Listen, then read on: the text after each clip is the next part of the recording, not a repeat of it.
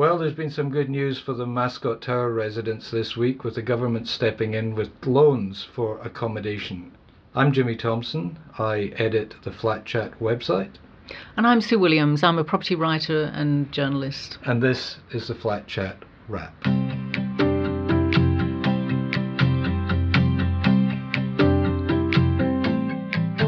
Well, it was interesting. Last week on our podcast, you were saying that the New South Wales government really should step up. Now they've done something. Is this good enough? Well, it's huge. I mean, they've stepped in. They've offered an interest-free loan to the residents through the Owners Corporation based on the number of rooms that people have been living in, so that they can get accommodation paid for. I think it's something like $150 a night if you've got one-bedroom apartment, $200 if you've got two-bedroom apartment.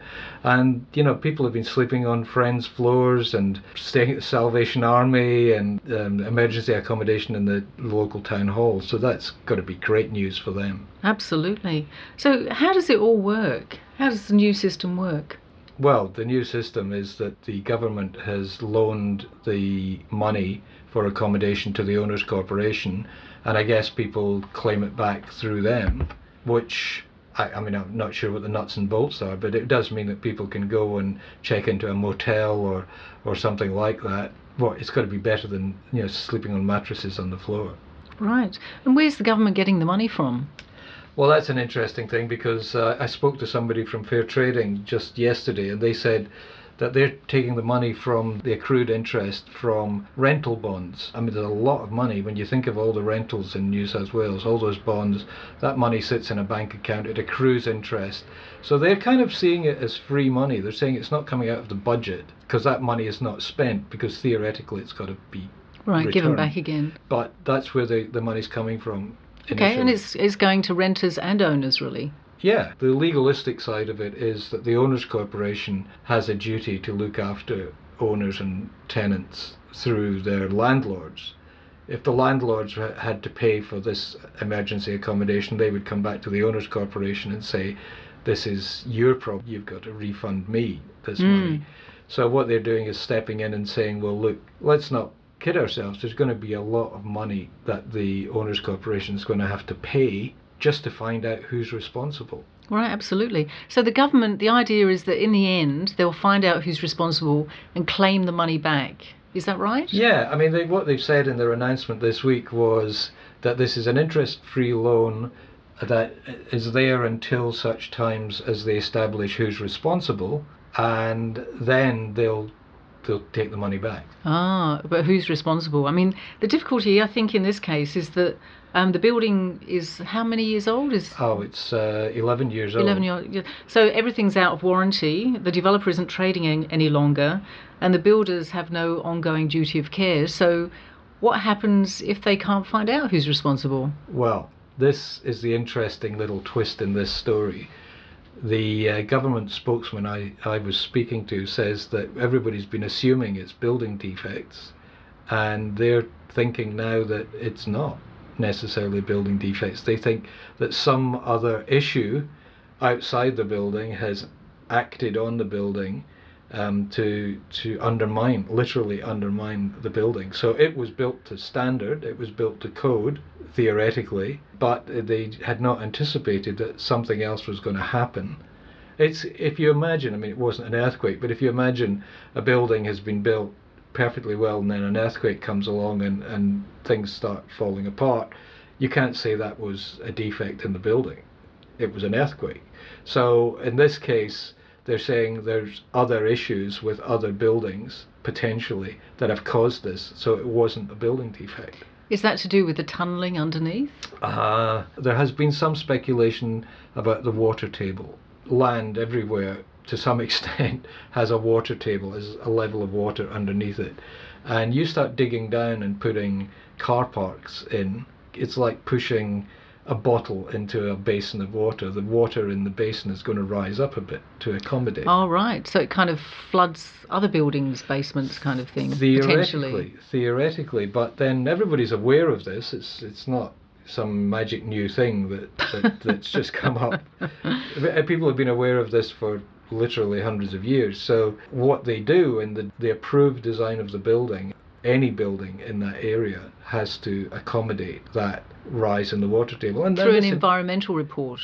Well, it's just not just an environmental report, it's actual planning that you would say, look, there's going to be ingress of water, so we need pumps and things like that to take the water away, to bring the water level back down. You might assume that this building, the Mascot Tower, had done all this, that it wasn't a problem. Maybe it was, maybe it wasn't. Let's assume that it wasn't a problem when it was built.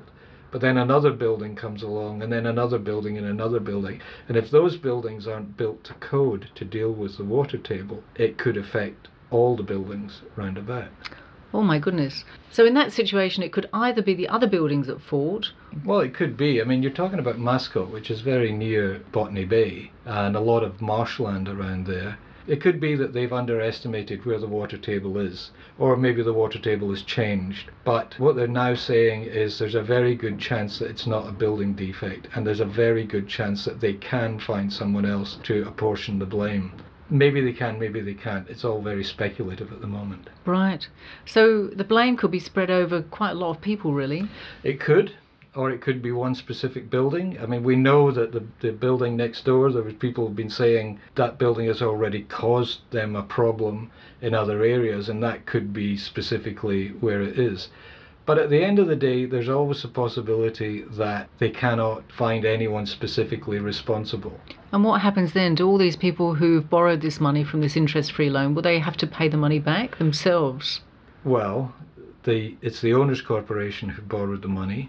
So the owners, through the Owners Corporation, theoretically will have to pay the money back. But the noises I'm hearing from Fair Trading are that it's at the government's discretion whether or not they ask for the money back. So this loan could actually be some kind of a donation, really. Oh. Okay, and that would be fair, wouldn't it, really? Because the New South Wales government has accepted all that money in stamp duty and... Yes, but it's also a potentially awkward precedent. Ah, so if anything like this happens in future... Yeah. I mean, they were at great pains to point out there's a difference between the Opal Tower and the Mascot Tower, because the Opal Tower is new and it still comes under warranty, and the developers and the builders still are responsible for making good the defective work that was done there. And now they're even saying that the Mascot Tower may not even be a building defect. So this is very different. But there are older buildings out there, as we have theorized on this very podcast, that there's going to be a generation of buildings that were built under self-certification where corners were cut, or even they just pushed the envelope a little bit in terms of design.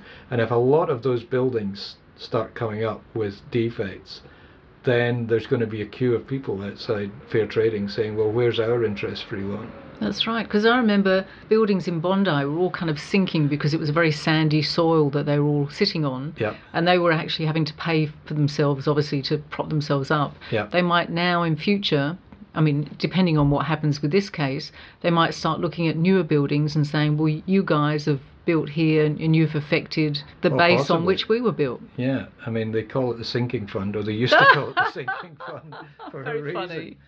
Well, no, seriously, I believe it came from Britain. The houses that were built, or apartment blocks that were built on top of old mine shafts, they had to have a fund in case the building literally started to sink.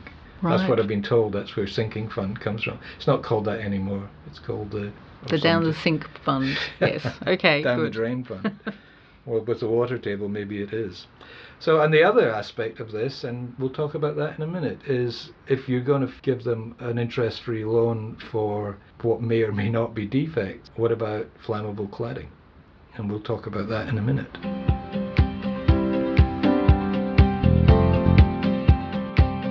Okay, we're back. Yeah, the whole issue of flammable cladding comes into focus with this interest-free loan, which may turn out to be a grant from the government. I mean, they're telling us, and this applies to Victoria as well, they're telling us that the flammable cladding, it's a matter of life and death, it's got to be fixed, no question. It's the owner's corporation's responsibility if the building is more than 6 years old, which the majority of them are. There's something like 550, 600 buildings in Victoria are affected. There's more than 400 in New South Wales. That's a lot of buildings that have this dangerous cladding. Sure. And in Victoria, I mean, they've taken a stance much earlier than in New South Wales, haven't they, by offering people loans to help them get rid of the cladding off their buildings? Yeah, and that's interesting because the way they set up the system was that the local council would offer the loans and they would get it paid back through the rates. Right. But I read just the other day that as of February this year, no strata scheme in Victoria had taken up this offer. Wow, that's incredible. Why would that be? Well, part of it might be that they are hoping to get somebody else to pay for the like the developer remediation. Yeah. And the other aspect may be that the council has to agree. If the government can't tell the council they've got to give the loan, they've said, we will give you permission to do this. So maybe many local councils are saying, no, we can't afford it. Yeah, or we don't want to get involved. And it may be that some of these buildings are trying to keep it very quiet, that they've got this problem, and knowing what local councils are like, they leak like sieves. They just don't want to go to the local council and say, we've got this problem, because as soon as that news gets out, then property prices just plummet. So that's a really problematic scheme, isn't it, really? Yeah, and I wonder if they're now looking at what Fair Trading have done at Mascot Towers, because they have rental bonds as well, and they're gaining interest on those, and they're thinking, well, maybe this is a thing that we could be doing. We've got the money. We're telling people this is a matter of life and death. We're telling people they can't delay. We're threatening, in some cases, people are being threatened if they don't fix it, they could be liable for fairly hefty fines. So maybe this is the other side of this is the carrot rather than the stick. So maybe this will be a good template for all these kind of disasters in future, really. Well, you'd think so. I mean, personally, I think the government is responsible, or the state governments in both states are responsible for the legislation that allowed builders to put flammable cladding on the building. At some point, you have to say, you allowed this to happen, you created the laws permitted people to do this, so the government has to take responsibility. And as you have said, on the other hand, is they take the stamp duty. They don't mind taking money from the building, and it's like a protection racket. If you're paying protection to gangsters and then somebody comes and smashes up your business, you go to the gangsters and say, well, where's my protection? So in this case, the protection racket is not working because the governments are not fulfilling their side of the bargain. I mean, it could even be as extreme as saying any building that has flammable cladding that needs to be replaced, refund the stamp duty. Right. Give everybody the stamp duty back. That would be a good incentive for government to really clean up their laws and the restrictions and the priorities around buildings, wouldn't it, really? Absolutely. Look, there's a whole new building code coming up in New South Wales, coming up for discussion, and there's some sort of white paper about to be, or a discussion document about to be published. But the person I spoke to at Fair Trading, I said, what about defects and the future of defects? And he said, well, very soon we're going to have all the stakeholders in, and we're going to sit them down and we're going to tell them they have got to sort this out. And if they don't, we will sort it out. And they might not like our plans for fixing things. Well, it'd be fantastic to see some kind of action on this, because we've had so many inquiries. I know lots of different stakeholders in the industry have given evidence to various commissions over the years, and nothing ever seems to happen.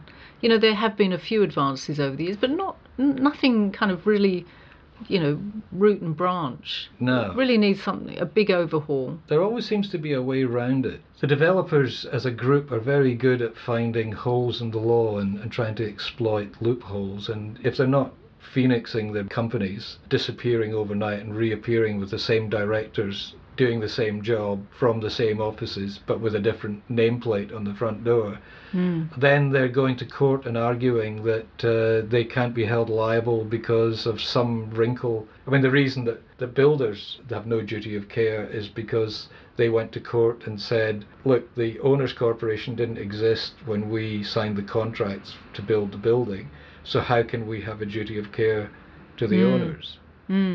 Which is ludicrous, but there's no chain in the law of responsibility. And that's what it comes down to. If there was just a law that said you are responsible for the work that you do or the work that you have done, and you have to look after the people who pay for that you always knew you were going to sell the building, the apartments to, it would make a huge difference. Yeah.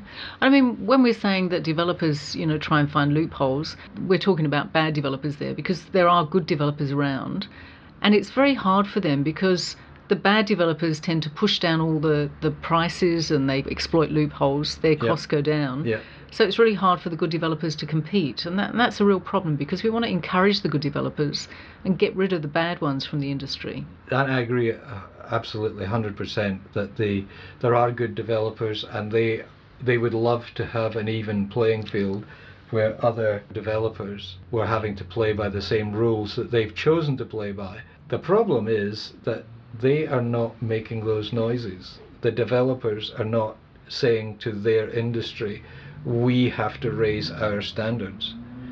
And it could be as simple as a star rating system. You have buildings that don't have defects, there's been no problems, or the defects have been fixed quickly. Everybody starts with 5 stars. But as soon as you're having problems, you're being taken to court, it doesn't matter whether you win or lose. If your owners are having problems with your product, then those stars start to diminish.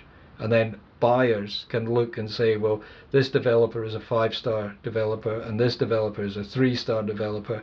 The 3-star developers' buildings are cheaper, but am I going to have problems? And then the market will drive up the quality of buildings. Yeah, that's a really good point. It'd be nice to see that. I know years ago the Owners Corporation Network were trying to organise a kind of rating system, but I don't think it ever happened. Well, it's a very difficult thing to do. And the problem is a corporation can't sue for defamation unless the comments affect their business. So you could have a developer saying to the OCN, you've made us 3-star and we think we're 5-star, so we're going to sue you. Yeah. And of course the Owners Corporation Network doesn't have money to take on big developers. Yeah. So it would be up to the development industry themselves to take the role in this, take the lead. Yeah, they need to step up. They really do. When we come back after this very short break, we're going to talk about stuff that's been on the forum and has caught our eye in the past week or two. That's after this.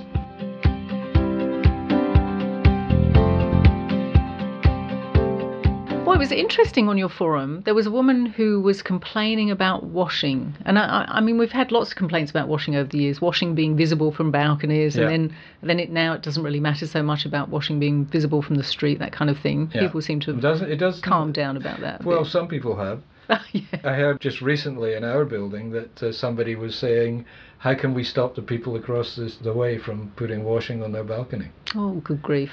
Yes. But this was a different kind of washing issue, wasn't it?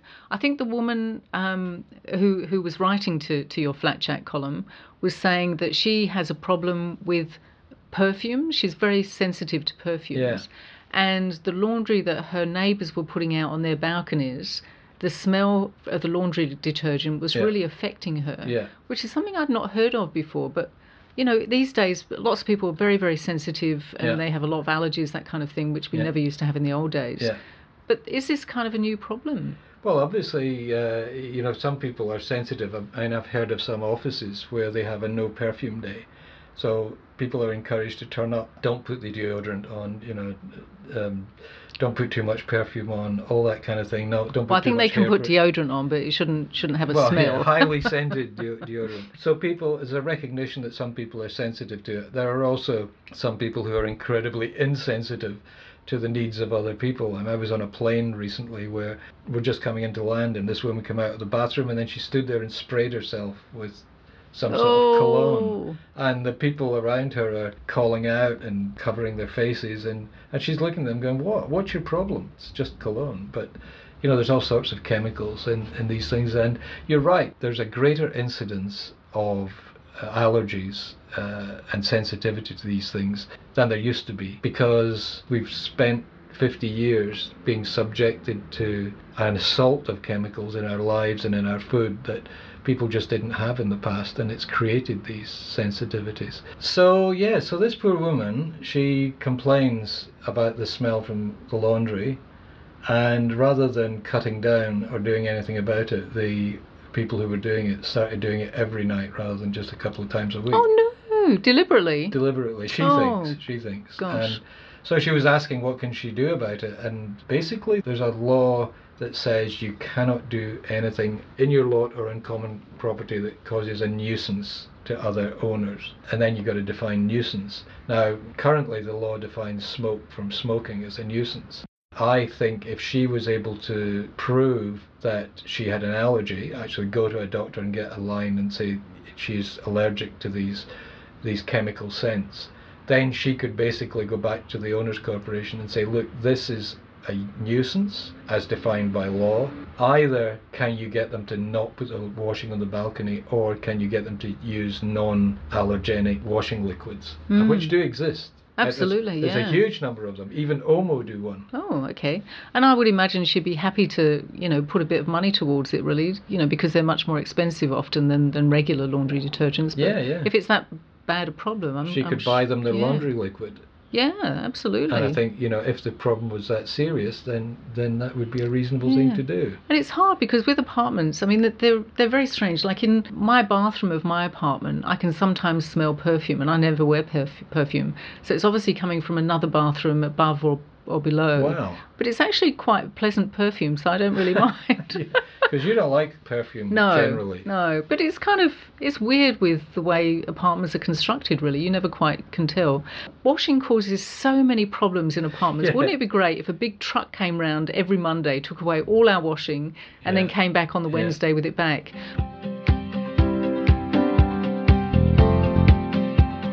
Now, another issue that's come up is the question of revolving door tenants in adjoining apartments. And in this case, somebody's written in and said that they got used to the changeover of tenants every 6 months or year or whatever, and it takes a couple of weeks for the new tenants to get used to the way the building works. So you don't use your washing machine late at night, you don't vacuum it late at night. But now the tenancy has changed, so that it seems to be like maybe it's a company bringing workers through, and they're changing every 2 or 3 weeks. They never get a chance to find out the rules of the building. They probably don't particularly care about the rules of the building. And the people upstairs are going, oh no, it's another banging doors situation, another washing machine situation. So could their owners' corporation pass a bylaw to stop these short-term rentals? It's tricky because it seems like it's not a short-term rental. It seems like it's one tenant who is kind of subletting the apartment to other people. They're letting people stay there. Is that a subtenancy? What I've suggested is that they get the owners' corporation to say, you didn't register these tenants that came in, and you have to do that under strata law. So we're going to fine you, and the maximum fine is $550. And then the next time it happens, they do it again.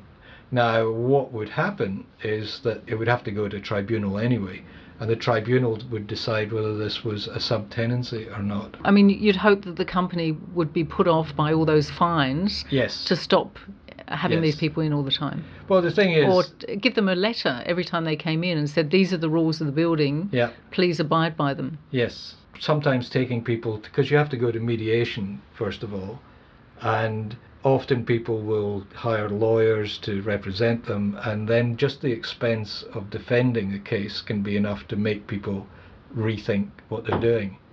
But it does seem to be desperately unfair, that you've got this...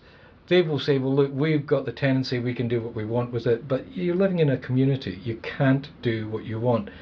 And on that note, somebody in our community is drilling and banging, and I might just leave this week's podcast while I go and check which part of Stratolaw I can use to make their lives a misery. Oh, no.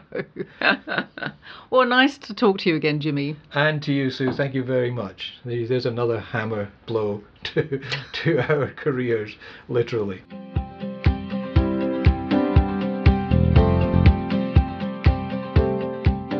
If you enjoy listening to these podcasts, you can subscribe completely free of charge on iTunes or other podcatcher software on your devices. That way you'll get fresh podcasts delivered directly to your phone, tablet, notebook or computer as soon as they are posted. Please give us a rating, especially if you like the pods, and we love it when listeners pass on the podcast to family, friends and colleagues.